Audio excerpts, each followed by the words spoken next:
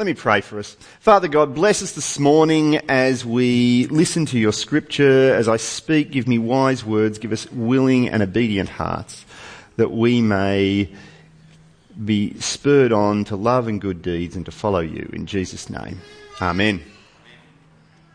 Okay, let me start with a little experiment. Okay, on the count of three, everyone yell out your favourite football team. Okay, 1, 2, 3. Okay. We had a few less Sydney Swans supporters than we did this morning, but there were lots of different answers there. And if you listen, we're not even agreed on what code. I think I heard American football in there even, and certainly we had league, and so we have lots of different football teams we follow. It's not really that big a deal, is it? Except that we can get very passionate about this. So what's the saying? Football isn't a matter of life and death. It's much more important. Everyone heard that before? Yep. In some places, there are even riots after football games. So these people who live in the same city or the same country, they form factions around their favourite team and then they fight. In today's passage, the Corinthian Christians, the members of the Corinthian church, are forming factions. And they're justifying it by rallying around one apostle or another, around Paul or Apollos or Peter. What are factions? Well, factions are what happens when fights occur between people who are supposed to be on the same team.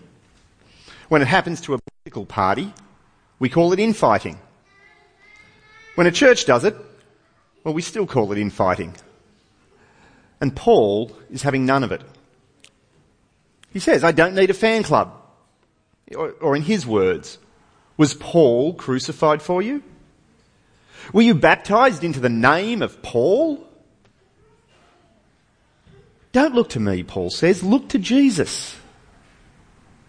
Paul, he's just a servant. He's a messenger. What about Peter? He's a servant. He's a messenger.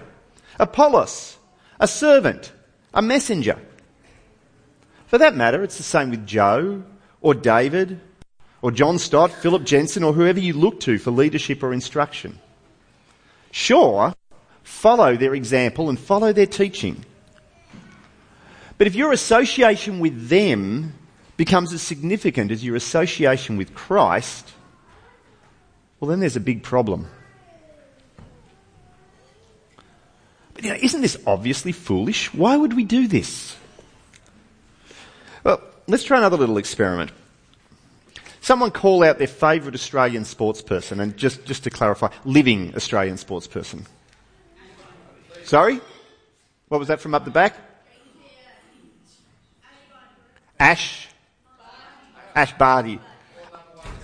World number 1 tennis player. Okay, there we go. Sorry, you can see I'm not a big follower of tennis. Ash Barty. Okay, so imagine you're walking up the dessert aisle in Woolies, and coming the other way you see Ash Barty. This is exciting, right? Yep. Ash Barty here in Ingleburn, and you've just met him. But let me ask her. I said M, them. It's them, T-H-E-M. There you go. I'd already worried about it. Met her. There you go. Let me ask you a hard question. Does it make you feel important to meet her? Would Ash Barty being here in Ingleburn somehow validate Ingleburn? Would it improve Ingleburn?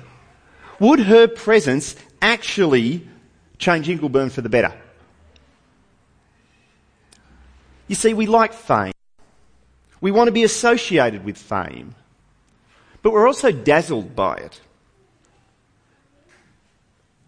Another example, people see movie stars as trustworthy. So movie stars, they become spokesmen and women for various causes. But what's a movie star? A movie star is someone who is famous and paid lots of money because they can convincingly pretend to be someone that they're not. Why would you trust such a person for unique political insight? They've got no particular qualification other than fame itself, but it makes us feel important to follow them. This isn't a new problem. It was the same back in Paul's day. Most of you were here for when we were looking at 2 Corinthians.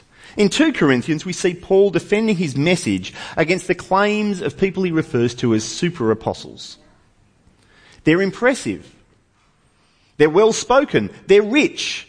Give me your money and you can be associated with me and God will bless you. How does Paul describe himself in contrast? He's a clay pot.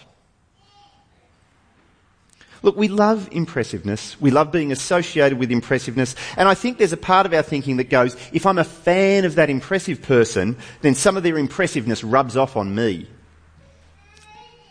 But it bites the other way too. Think of a movie you love. Don't need to call out, just think of one. Have you ever felt offended because someone criticised the movie? Have you been angry about it or felt disrespect for them? Or felt you needed to argue with them to defend your favourite movie? Why do we feel this way? Alternatively, have you ever taken pride in disliking something even though it's popular, as if that makes you a better person? Why do we feel this way? I'm just going to pick one, the Star Wars series. How much effect did anyone here have on the success of that movie? At most, you might have paid to see some of the movies a few times, which nets out over the world with pretty much zero effect. So why does our pride get involved when someone praises it or criticises it? If you don't know what Star Wars is, substitute something else that you're passionate about. It's like our football teams. Our own pride and honour gets caught up in the pride and honour of the team. Another example, have you ever found yourself saying to a friend something like, "Ha! Queensland lost, you suck." That's sin talking. The same can happen with leaders and factions, such that the pride and honour of the leader or faction becomes more important than the God that we're all supposed to be serving. Have you ever felt superior because someone listens to the wrong podcast or went to the wrong Bible college?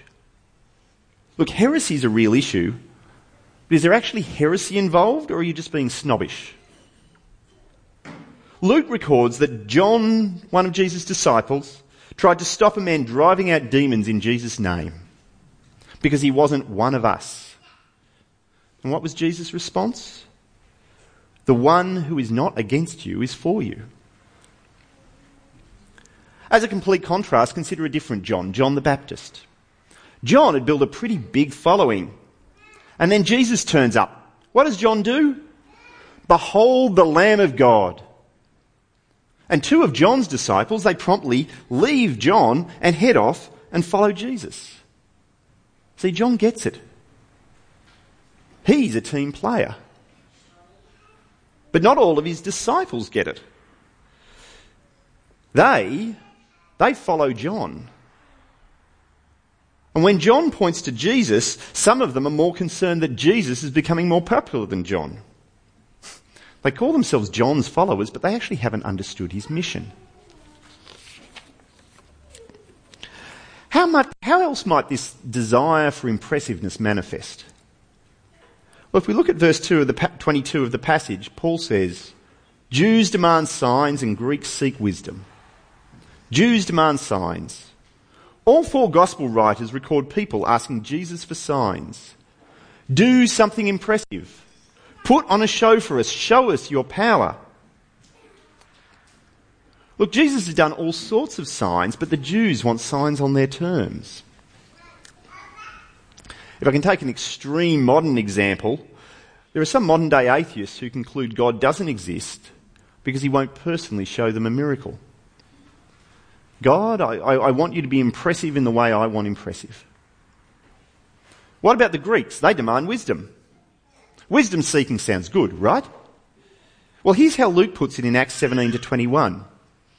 All the Athenians and the foreigners who lived there spent their time doing nothing about and listening to the latest ideas. Oh, okay, that doesn't sound quite so complimentary. Have you ever listened to a very charismatic speaker? Erudite? Witty? Has you eating out of the palm of his hand? By the end, you're willing to follow wherever he leads. But have you been won over by the truth of his speech, or are you being entertained? And because you're entertained, you're willing to believe whatever he said. Pride, honour, loyalty, fame. Friends, these are all good things, but our sinful hearts turn them to evil ends. We worship created things rather than the Creator. And we exalt the servants above the one they serve. This is not acceptable to God. God is a jealous God. He will not yield his glory to lesser beings or things. On the other hand, God's people will share in his glory, but it's God's glory they're sharing in. To teach us humility, God hides himself from the impressive and reveals himself to the foolish. Our society loves experts, especially experts who tell us what we want to hear. But what does Paul say to the Corinthians? It is written, I will destroy the wisdom of the wise, and the discernment of the discerning I will thwart. Or consider Proverbs. Those of you who here last year, we did Proverbs. What's the opening teaching of Proverbs? Let me get it started for you. The fear of the Lord is the beginning of knowledge, but fools despise wisdom and instruction. Or what about the Apostle James? He starts, who is wise and understanding among you? Let him proclaim it to the ignorant masses on national TV? No. Who is wise and understanding among you? Let them show it by their good life, by deeds done in the humility that comes from wisdom. The wisdom of God is found in humility. Indeed, it can only be found in humility. When we seek power, impressiveness, fame, a heart set on such things will not see God. Look, God can work through the powerful or impressive, but he so often subverts them so that worldly things don't steal his glory. Consider the story of Gideon. God drags this guy Gideon out of obscurity to be the head of an army. But look, Gideon doesn't start as a bold freedom fighter. His claim to fame is threshing grain in a hole in the ground so that the Midianites don't steal it. But God takes him and he forms an army around him. And so God looks at Gideon's army, about 30,000 men strong, still small in comparison to the Midianite army, who's described as uncountable, but 30,000 men strong, and God says, too many. So he tells Gideon, anyone whose heart isn't in this, send them home. And a third of the army departs. So we're down to 20,000, but God looks at him again and says, still too many. So he gives Gideon another test for his men. And this time, Gideon sends all except 300 home. So we've gone from 30,000 to 300. Can anyone give me that as a percentage? 1%. So much for strength in numbers.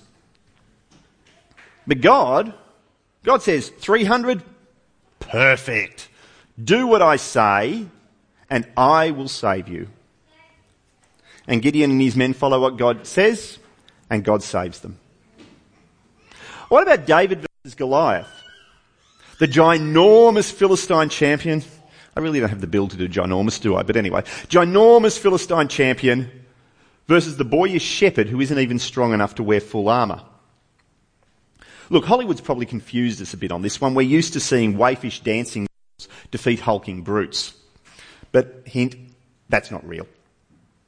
Or that scene from The Princess Bride where Wesley outmaneuvers the giant. Really? That's not going to happen. Look, David's life expectancy here is a few seconds. And it's a measure of how much Saul had given up that he even allowed this fast to happen. But what's David armed with? Why is he so confident? Is it because He has a sling and some stones. No, not really. Goliath taunts David, and here's David's response.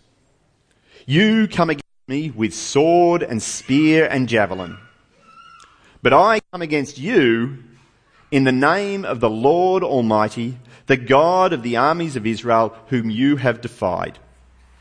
This day the Lord will deliver you into my hands, and I'll strike you down and cut off your head. This very day I will give the carcasses of the Philistine army to the birds and the wild animals, and the whole world will know that there is a God in Israel. All those gathered here will know that it is not sword or spear that the Lord saves, for the battle is the Lord, and he will give all of you into our hands. David is God's anointed saviour. No matter how weak David looks, and indeed how weak he actually is, there is nothing in the world that will stand against God's promises. And that's what David's trusting in. These are just two examples. Because all through the Old Testament, God sets a pattern of salvation. Salvation through God's power, not human might or wisdom. And thus, when the great anointed one comes, he is ultimately rejected. He is rejected by his people. He is handed over to the pagans. He is hung on a cross to die. And his people jeer. He saved others. Let him save himself if he is God's Messiah, the chosen one. But here they're hanging on a cross. Jesus isn't done saving them. And so Jesus dies upon that cross, rejected by the people, accursed by God, put to death as the sinless sacrifice to pay for the sins of the world. They were looking for someone impressive, but God has his own better wisdom. Paul picks up on this in 1 Corinthians chapter 2. None of the rulers of the age understood this, for if they had, they would not have crucified the Lord of glory. Or let's listen to Paul talking from chapter 1, verse 21. Here's God's plan at work. For since in the wisdom of God the world did not know God through wisdom, it pleased God through the folly of what we preach to save those who believe. For Jews demand signs and Greeks seek wisdom, but we preach Christ crucified, a stumbling block to the Jews and folly to the Gentiles. But to those who are called, both Jews and Greeks, Christ, the power of God and the wisdom of God. For the foolishness of God is wiser than men, and the weakness of God is stronger than men. And so Paul continues, talking to the Corinthians as an example. Consider your calling, brothers. Not many of you were wise according to worldly standards. Not many were powerful, not many were noble birth. Much like us, really. But God chose what is foolish in the world to shame the wise. God chose what is weak in the world to shame the strong. God chose what is low and despised in the world, even things that are not, to bring to nothing things that are, so that no human being might boast in the presence of God. And because of him, you are in Christ Jesus, who became to us wisdom from God, righteousness and sanctification and redemption, so that as it is written, let the one who boasts, boast in the Lord. Amen. And that, my friends, is why Paul is glad to be unimpressive. Chapter 2 begins. I didn't come to you proclaiming to you the testimony of God with lofty speech or wisdom. For I decided to know nothing among you except Jesus Christ and him crucified, that your faith might not rest in the wisdom of men, but in the power of God. We form factions and we give our first loyalty to men because we're seeking greatness by association. Friends, don't do this. All the greatness we need is found in God himself. Paul ends chapter 3 with these words. So then, no more boasting about men. All things are yours, whether Paul or Apollos or Peter or the world or life or death or the present or the future. All are yours, and you are of Christ, and Christ is of God. You don't need to seek greatness through men.